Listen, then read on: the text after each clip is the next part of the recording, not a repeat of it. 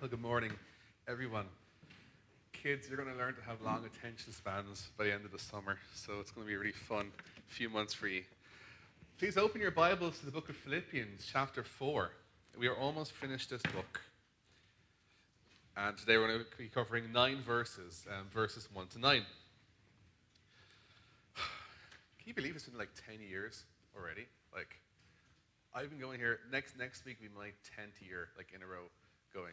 And those are really, really quick 10 years. And it's amazing when we look back, from where something was a decade ago, and to notice all that's changed. And we've seen so many changes in this church. Not just, being in a different building every few years, but so many changed lives. Most importantly, I know so many people here in this church, including myself, got saved in this church. And we praise God for that souls have been changed by the grace of God. People have been baptized, there's been marriages, there's been children, there's been losses, and there's been victories over sin. And it's always amazing just to see that God is working in this church, and that God is going to continue to work in this church. And that means he's going to continue to work through you. And so with that, I want to ask a question for you. As we look back at the last 10 years, if you look back in your own life, if you look back at the last 6 months, if you look back at the last year, the last 10 years even, what has changed in your life with God? What has changed in your walk with Jesus?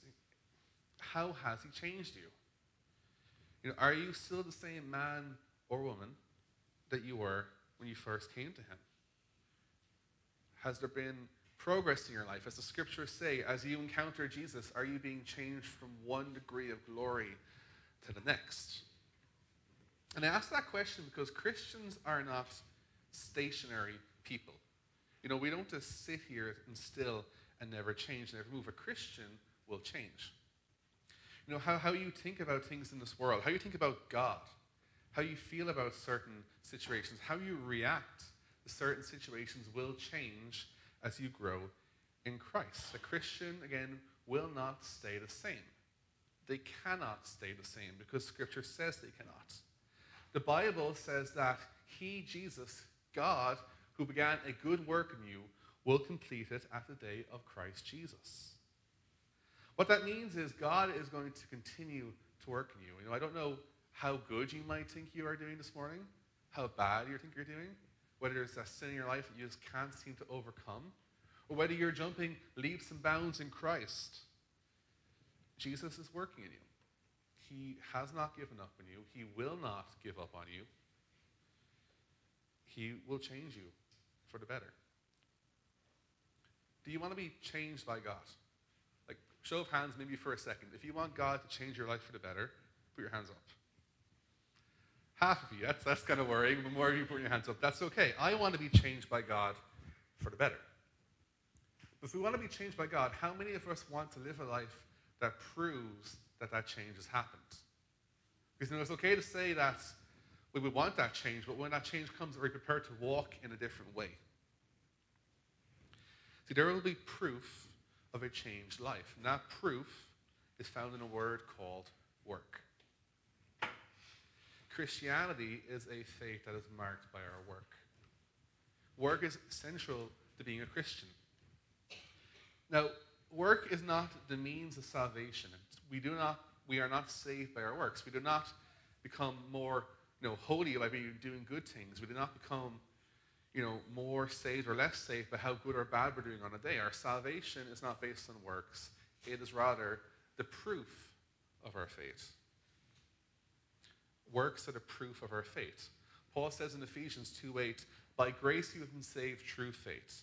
It's a gift from God, not your own works, so that no man can boast. So he says quite clearly that our faith is a gift from God. We cannot earn it. We simply receive it. But he says we are God's workmanship, created in Christ Jesus for good works, that God prepared beforehand that we should walk in them. James, the half-brother of Jesus, says the same thing. He says there are people who will call themselves Christians who will say, well, I'm a Christian because I have faith. But James says to them, I will prove to you I'm a Christian. I will prove my faith by my works. He says, faith by itself, if it does not have works, is dead. But someone will say, you have faith and I have works. Show me your faith apart from your works, and I will show you my faith by my works. And so if you are living a life that is transformed by the grace of God, you're going to get to work. You're going to be busy and active for the Lord. You're going to be different. You're going to walk a different walk than the rest of this world. You will not be the same man or the same woman. And I say, praise Jesus for that.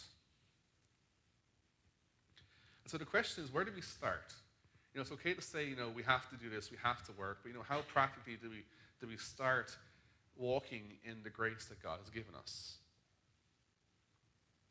Well, our text this morning gives us just a few practical examples of how we walk the walk of a Christian life. So let's pray. Heavenly Father, we thank you for this morning. God, I thank you for the work that you have done in this church and in our lives, Lord, these past few years. And God, I thank you that you are continuing to do a work. God, that your grace has not run out, that you will never give up on us, God. That you will complete that work in us. You will make us more and more like Jesus. And Holy Spirit, that is a work of grace by you. I pray that we would walk in the grace that you have given us. As we study your word, God, would you reveal Jesus more and more to us so that we may see his glory and be transformed. Holy Spirit, would you speak to every one of us? Give us attention, Lord, to your word. Give us an expectancy that you will speak to us. God, give us ears to hear, hearts to understand, God. You be glorified, we pray in Jesus' name. Amen. Amen. So let's start with verse 1. Paul says, therefore, my brothers, whom I love and long for, my joy and my crown, stand firm thus in the Lord, my beloved. So Paul begins verse 1 with the word therefore. You've heard this before, but a really handy Bible reading tip is if you see the word therefore, you ask what it is there for. It's a really simple one, but it gives you an idea that there's such a thing called context in the Bible. When you see the word therefore, it is connecting this passage to what Paul has just previously spoken about. So when you cut out the bit in the middle about the joy and crown, he's saying, therefore, stand in the Lord. So whatever Paul is speaking about, he is saying this is going to have a fundamental impact on how we live our lives as Christians. So what has he been speaking about? Well, in the last few verses of chapter 3, Paul has finished sharing with us the future hope that we have in the gospel of Jesus. Now, when we use the word hope, we don't mean like a wishy-washy kind of hope, where I hope things work out, I hope win the lottery, I hope it doesn't rain because the clothes are on the line. Not a kind of uncertain hope. It's a hope that is secure. It is a guarantee. And it is something that will happen.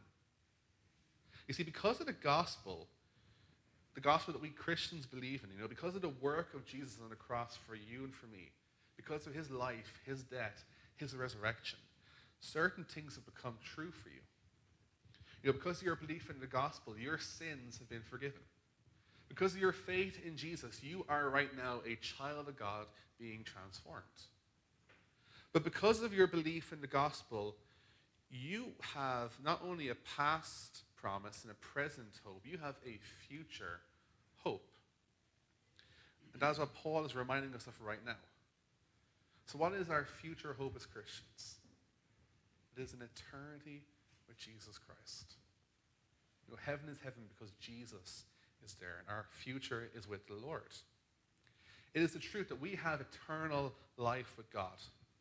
Paul says this in verses 20 and 21 of chapter 3. He says, our citizenship is in heaven, and from it we await a Savior, the Lord Jesus Christ, who will transform our lowly bodies to be like his glorious body, by the power that enables him to subject all things to himself. So Christian, you have a glorious future ahead of you. And in light of that future, Paul says, stand firm in the Lord. And he believes that our future hope will impact our present reality. And this is true in all of life. What you're hoping for in the future will determine how you act in the here and now. Next week is Leaving Cert. If some of you remember that painful experience. Hopefully some of you aren't going through that painful experience right now. But if you are doing the Leaving Cert, and say you want to study law in Trinity College in Dublin, you need around 500 points. If you want to get 500 points in the Leaving Cert, you're going to have to put in a lot of study and a lot of time. But if you want to do law in WIT, you need to do a lot less. You know, what you want for the future will determine what you do now. If you're working and you want to be promoted and progress in a career, you're not going to be lazy in work. You're not going to show up late. You're not going to call in sick all the time. You're going to work hard so that you get noticed.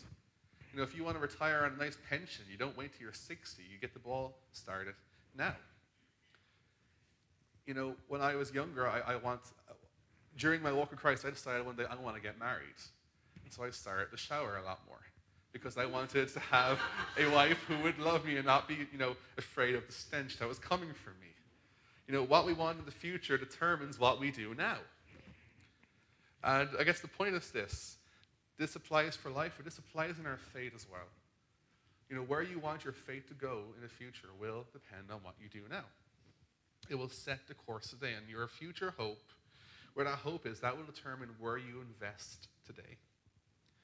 You know, if you're hoping for this world alone, you're only going to invest in the things in this world.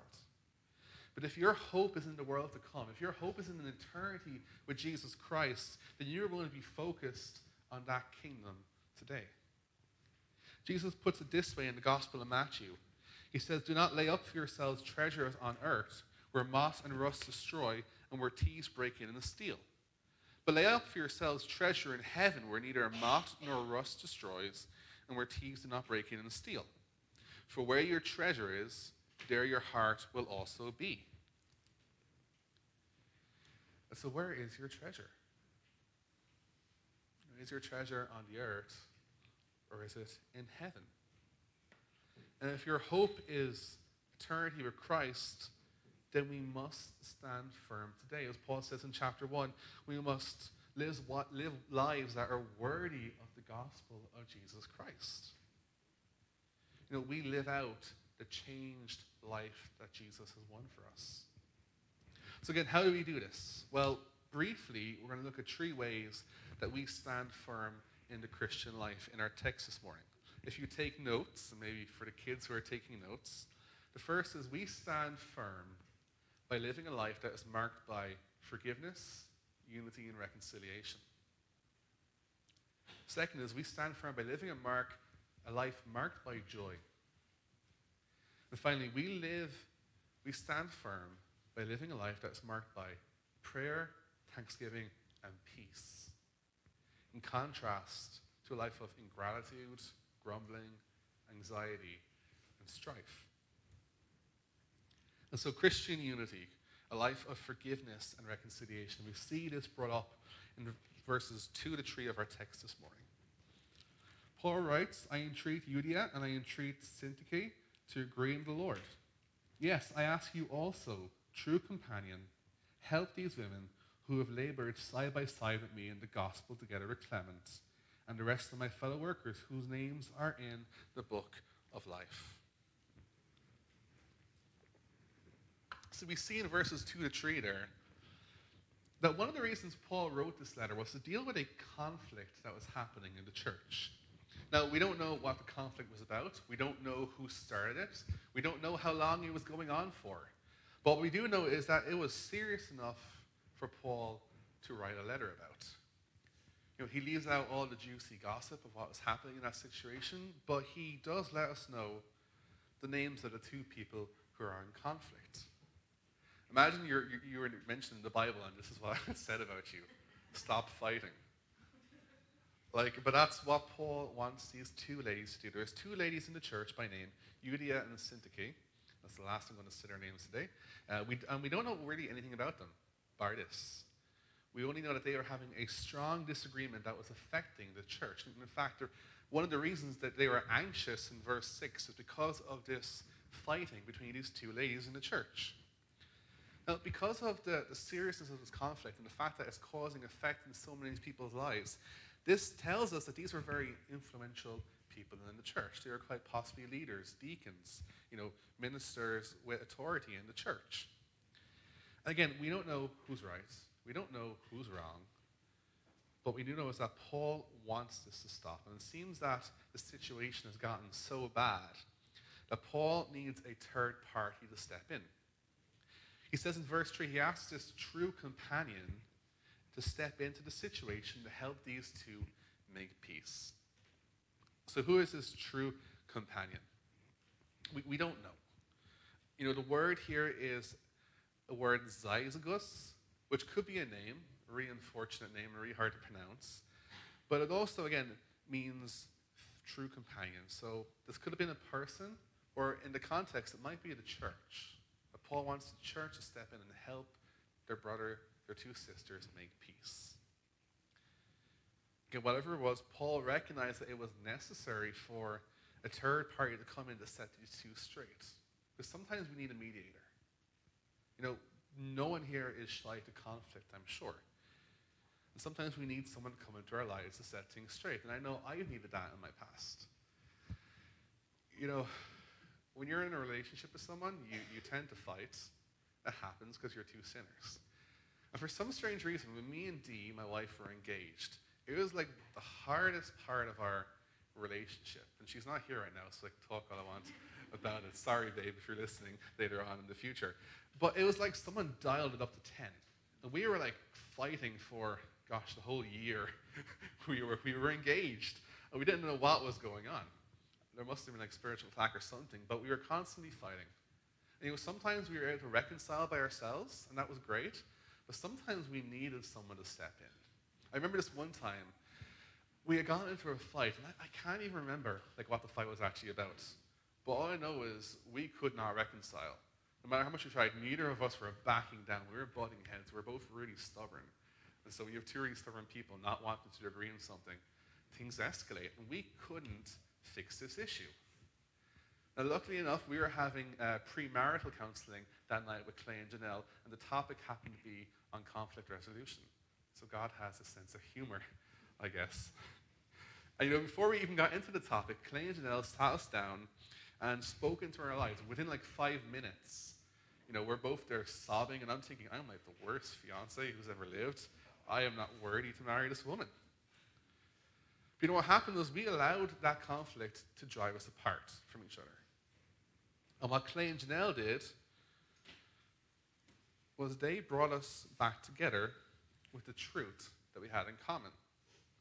They told us to stand on truth, the truth that we were loved by God, the truth that we love God, and the truth that we, deep down, despite the fighting, loved each other. Again, it was our common truth that united us as a couple. And Paul points to the exact same thing in here in verses 2 to 3. Again, he doesn't say who's wrong and right in this disagreement. He doesn't point to disagreement. He points to the Lord. You know, his words to them is that they should agree in the Lord. Not admit one is right, not admit one is wrong, but agree in the Lord. He reminds them that they both at one time have labored side by side in the gospel for Jesus. And he reminds them that they are Christians whose names are written in the book of life. And what they had in common was far greater than the things that they were allowing to drive them apart. You know, Paul says in Ephesians chapter 2, verse 14, "For he, Jesus himself, is our peace, who has made us both one and has broken down in his flesh the dividing wall of hostility, by abolishing the law of commandments expressed in ordinances, that he might create in himself one new man in place of the two, so making peace, and might reconcile us both to God in one body through the cross, thereby killing the hostility." Are you in conflict with someone right now? Maybe not open conflict where we are digging the heads off each other, but is there a long harbored unpeace in your heart towards somebody? Is there bitterness in your heart towards a fellow believer? Have you hurt someone and they can't seem to forgive you? Or have you been hurt and you can't seem to forgive them? You know, if there's a conflict in your life with someone in this church, then you need to know that Jesus can bring you together. Jesus wants to bring you together. He wants to reconcile you. He is the reason and he is the means of our reconciliation, both to God and to each other. The beautiful thing about Jesus is that we tend to divide and try to conquer each other. But what Jesus does is Jesus will unite.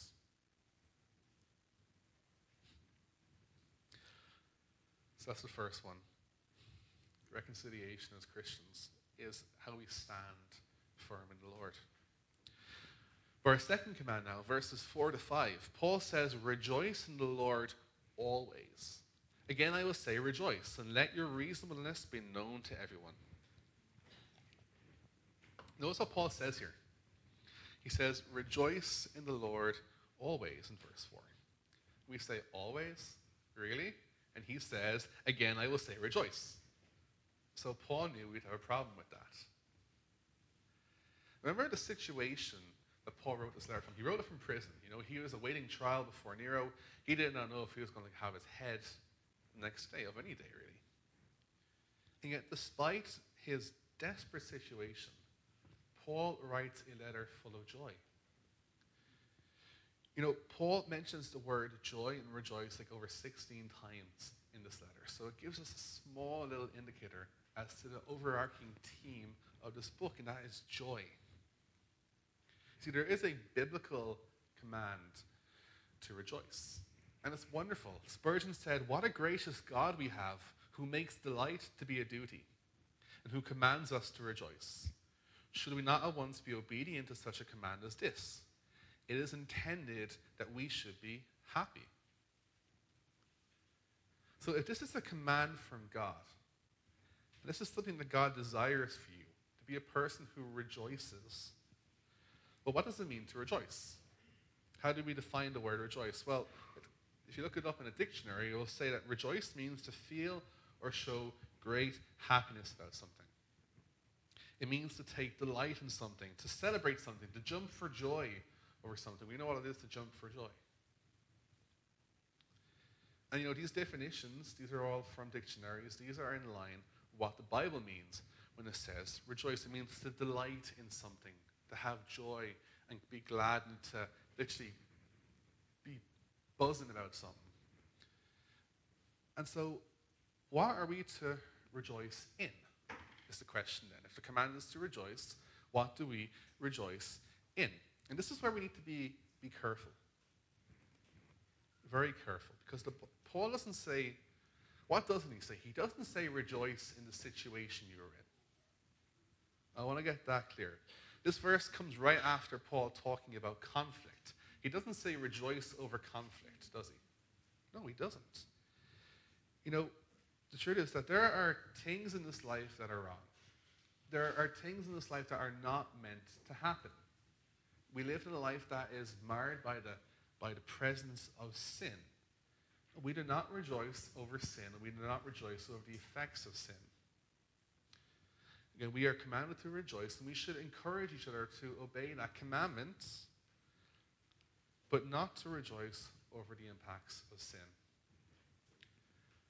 When a person loses their job, or when a spouse is betrayed, when a couple loses a child that they were really hoping for, when someone you love gets sick and dies, you don't go up to that person and say, you just gotta rejoice, brother. Don't ever do that to me. Because it's not right. We don't rejoice in sin or the effects of sin. What we rejoice in, as Paul says here, is the Lord. We rejoice in the one thing that never changes. And that is the command to rejoice in God. Again, Paul's joy wasn't built on some naive optimism. It wasn't based on saying he had to have, a positive mental attitude. So let's rejoice and think positive things. It was based on the Lord. You might remember Isabella last week did a really good call to worship. And in that she mentioned how in the book of Acts, Paul and Silas were in prison. They had been arrested for Jesus. They were stripped. They were beaten and flogged. They were thrown into prison. They were shackled by the legs to the stocks. And what do we see in the book of Acts? In the middle of the night, they are praying and singing hymns to God. And Isabella said something great last week. She said that they rejoiced in the Lord, and they were ready to worship God no matter the situation because they rejoiced in Him. They rejoiced in Him. See, rejoicing in the Lord doesn't mean making light of a situation. It doesn't mean trying to diminish the ugliness and the evil of sin or to diminish hurt in a person's life. Rejoicing in the Lord means that, yes, we are going through terrible, terrible suffering, but we are not going through that alone. You know, it means that in the midst of our pain, we have a Savior who is with us. You know, we have a Savior who loves us, who cares for us. We have a Savior who suffered in our place. We have a Savior who is in control and who will, by His grace, carry us through the suffering and turn it into good for us. He will turn it out for our good. There's an amazing promise in Romans chapter 8, verse 28. It says, we know that for those who love God, all things, not some things, all things work together for good, for those who are called according to His promise. You know, whatever the all things in your life may be right now, whatever that all things is, God will work it together for good. And so you have a reason to rejoice in the Lord. Your situation might not be good, but God is good. And He will work this together for your good. And this joy will bring about gentleness and reasonableness, as it says here in Philippians. A reasonableness that everyone will see. You know, they will see the work of God in your life. So let's move on to verses 5 to 7. It says, the Lord is at hand. Do not be anxious about anything, but in everything by prayer and supplication, by thanksgiving, let your requests be made known to God. And the peace of God, which surpasses all understanding, will guard your hearts and your minds in Christ Jesus. So we rejoice because God is near. Because God is always near, and He is good to us. And because we know God is near, we can turn to Him with our troubles. And so Paul tells us in verse 6 to not be anxious about anything. And like rejoicing, this is a command. And this is a command that will affect most of you, if not all of you in this room. A command to not be anxious. Now, anxiety. Anxiety is a big word these days. If you look it up, anxiety in the dictionary says just a feeling of worry or nervousness or unease about something with an uncertain outcome. And when you say it like that, anxiety sounds pretty small, doesn't it? Like, you're just worried about something, that's all. But you know, anxiety disorders were the number one mental health issue in the world globally in 2017. It affected the lives of 284 million people. In the world, if you're a woman, you're 1.5 times more likely to have anxiety disorders than a man. Physically, anxiety can cause nightmares, sleep issues, poor concentration, headaches, sweating, you know, when we preach, for instance, trembling, and diarrhea. And I won't make a joke about that. From a mental point of view, it can cause persistent bad moods, feelings of dread, and cause you to be constantly worried, and sometimes worried about nothing where you can't even pinpoint it. 1 in 6 people in Ireland suffer from anxiety issues. So statistically, at least 10 of you in this room are suffering from anxiety issues right now, from a statistical point of view. You're anxious about something.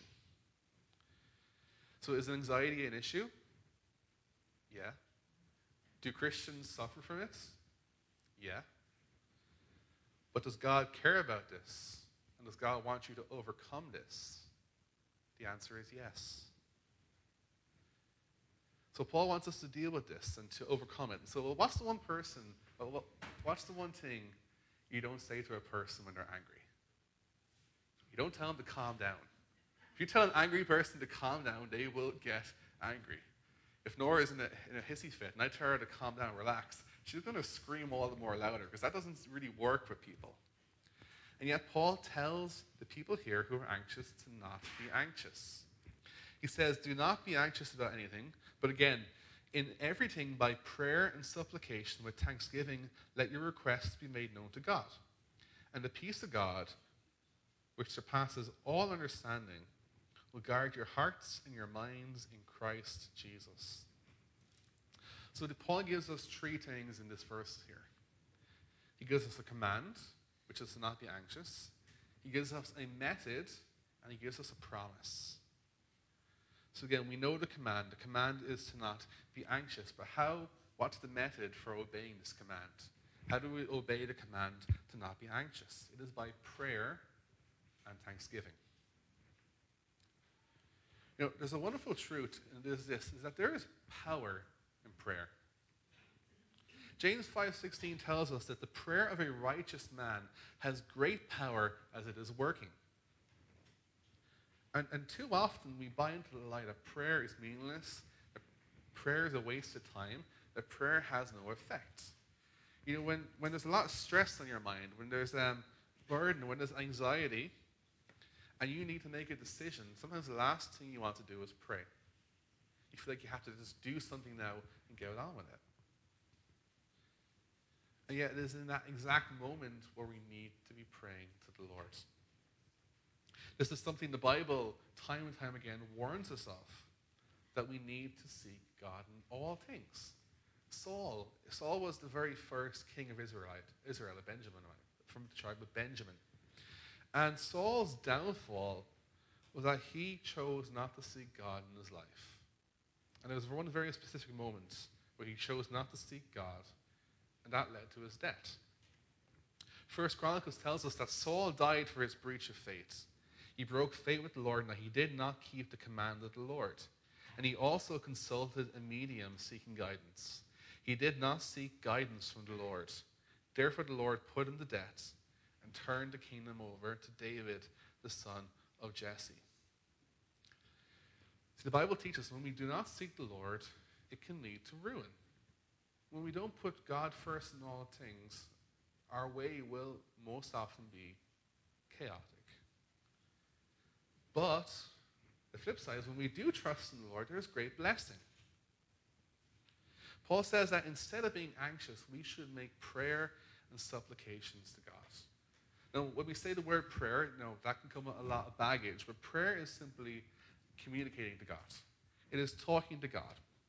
And it's great. God's desire is for us to talk to him in the same way we'll be talking to each other after service today. He wants us to speak to him. But along with that, it says he wants us to make supplication to him. Now, supplications means you're asking God to do something directly. You're going straight to the throne saying, God, I want you to do this. And for me, that's an amazing thought that the God of the universe wants us to ask him to do things on our behalf. He wants us to ask for his help. God knows all things, yes, but he still wants us to participate like you would in any relationship and to ask him for help. That is his desire. And what's great is Paul says this is to be done for everything. Sometimes it feels like we can't bring the small things to God. That, we can only bring the big things that, why would we waste God's time with the small things? But everything, God wants to be involved in every aspect of our lives. Not just the big things, but the small, minute things that we think are inconsequential. God loves and God wants to be a part of. We can bring anything to God, no matter what it is. But notice, like in any relationship, you don't go up to a person and start demanding in their face for something. If I went up to Dee and told her to make me a cup of coffee, the reaction won't be good, and I'll look like a jerk. Paul says we need to approach God with an attitude of thanksgiving. And that's so important because our flesh can so easily get ungrateful, can't it? We get entitled, we get angry, we get bitter.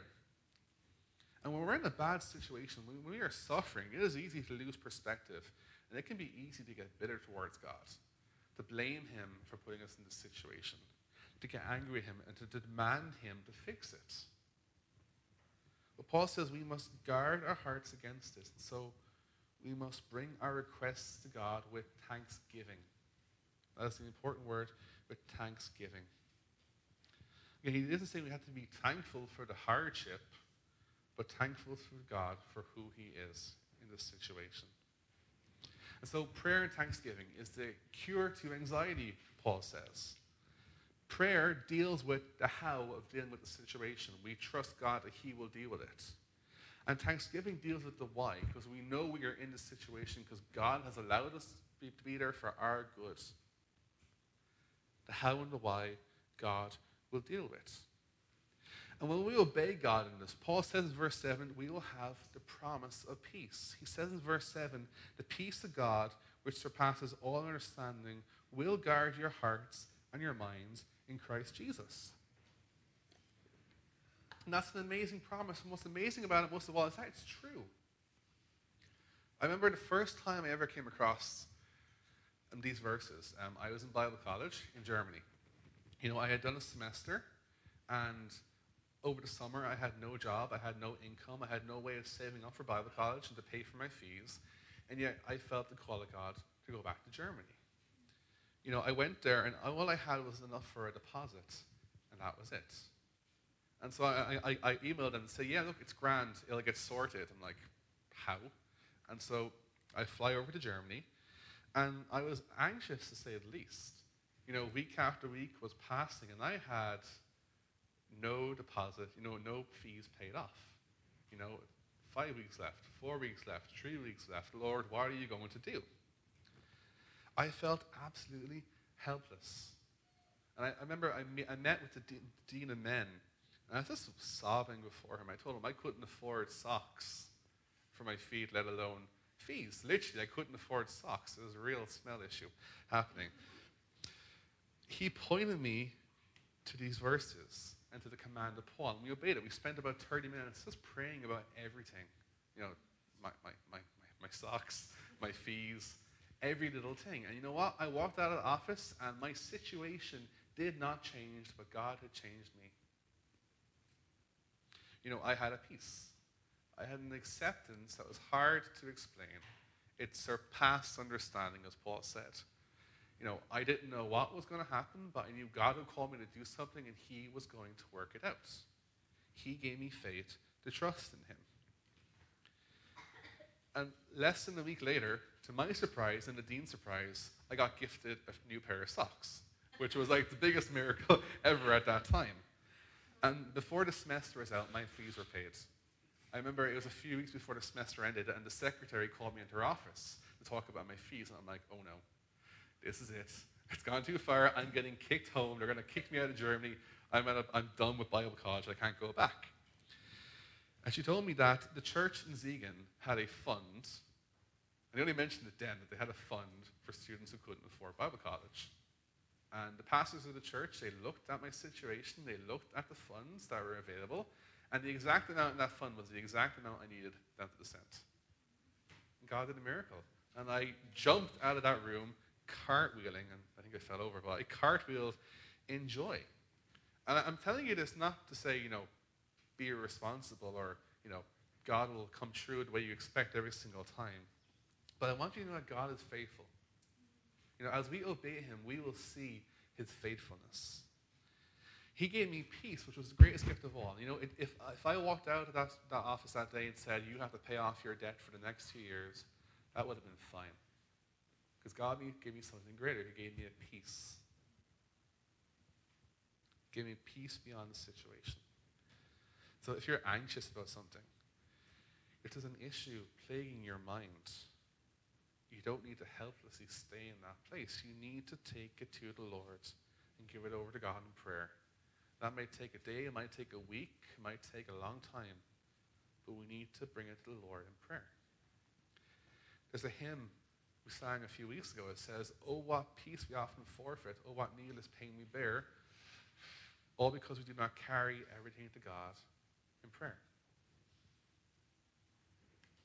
So if we are obeying the Lord, we will see his faithfulness. Let's close with our final 2 verses. It reads, finally, brothers, whatever is true, whatever is honorable, whatever is just, whatever is pure, whatever is lovely, whatever is commendable, If there is any excellence, if there is anything worthy of praise, think about these things. What you have learned and received and heard and seen in me, practice these things, and the God of peace will be with you. So Paul closes this text, our section this morning. He reminds us that we are again called to live a different life. Again, the things we think about, the way we walk, is to be different from the world. And he lists out all these different things. Whatever is true, whatever is honorable, just, pure, worthy of praise. Think on these things. See, a Christian marked by peace will be thinking upon the things of God, and that is a commandment. That as we go forward, our minds focus on the Word of God. Our minds focus on the commandments of God. Our minds focus on the words and the promises of Jesus. And as we do this, he says we are to think upon these things and to actually do these things. He says, what you have received and heard from me, practice these things. Again, it's not enough just to dwell. We have to put that dwelling into action. We live out what we have learned. Forgiveness, rejoicing in the Lord, praying, making supplications, seeking a life of peace. We live out these things, and we do this and we live a life that is marked by good works and transformation. And Paul says when we do this, we are promised that the God of peace will be with us. And that is our call today, to walk in that. But there's a problem, isn't there? There's one problem, and the problem is that we fail in this. We fail time and time again. We know what we are meant to do, and so often we do the exact opposite. By ourselves, the truth is we can't know peace. By ourselves, the God of peace is nowhere to be found. And so, by ourselves, all we can really know when it comes to the Lord is trouble, conflict, bitterness, and sorrow. No peace. And again, that's why I want to remind you, as we put these things into practice, we don't put these things into practice to try and get that peace of God. We do this because we know the one who has brought us peace. We don't obey God to try and get a better future. We obey him because our future has been purchased by the blood of Christ. We don't try and make peace between ourselves to please God. We make peace because Jesus has won our peace on the cross. We experience peace in our lives because Jesus took upon our sorrow and our shame and our grief, and he carried that to the cross for us. And we don't try and rejoice in our bad and stained situations. We take joy in the fact that we are God's joy. We look to the one who took our sadness and who crowned us with joy and with peace. Hebrews 12 says, therefore, since we are surrounded by so great a cloud of witnesses, let us also lay aside every weight and sin which clings so closely, and let us run with endurance the race that is set before us, looking into Jesus, the founder and perfecter of our faith, who for the joy that was set before him endured the cross, despising the shame, and is seated at the right hand of the throne of God. Let's pray. Heavenly Father, God, we thank you that we are not left alone in our faith, God. But Jesus, as the scripture says, we look to you, the founder and the perfecter of our faith. God, as we go forward today, God, as we put into practice the things that you have shown us in your word, may we do so by your grace and by your power, God, not our own. God, we thank you that you're faithful. Thank you that you give us peace. Thank you you give us a reason to rejoice. Thank you that you will not leave us the same as we were yesterday, God. Jesus, thank you that you never leave or forsake us, Lord. You were with us until the end. Father, I pray there's anyone in here who does not know you, who does not know your peace, who does not know your joy, who has not experienced the grace found in Jesus. I pray, God, today they would turn to you in repentance. God, for us who trust you, maybe walk forward in that grace, God, as we seek to be more and more like you.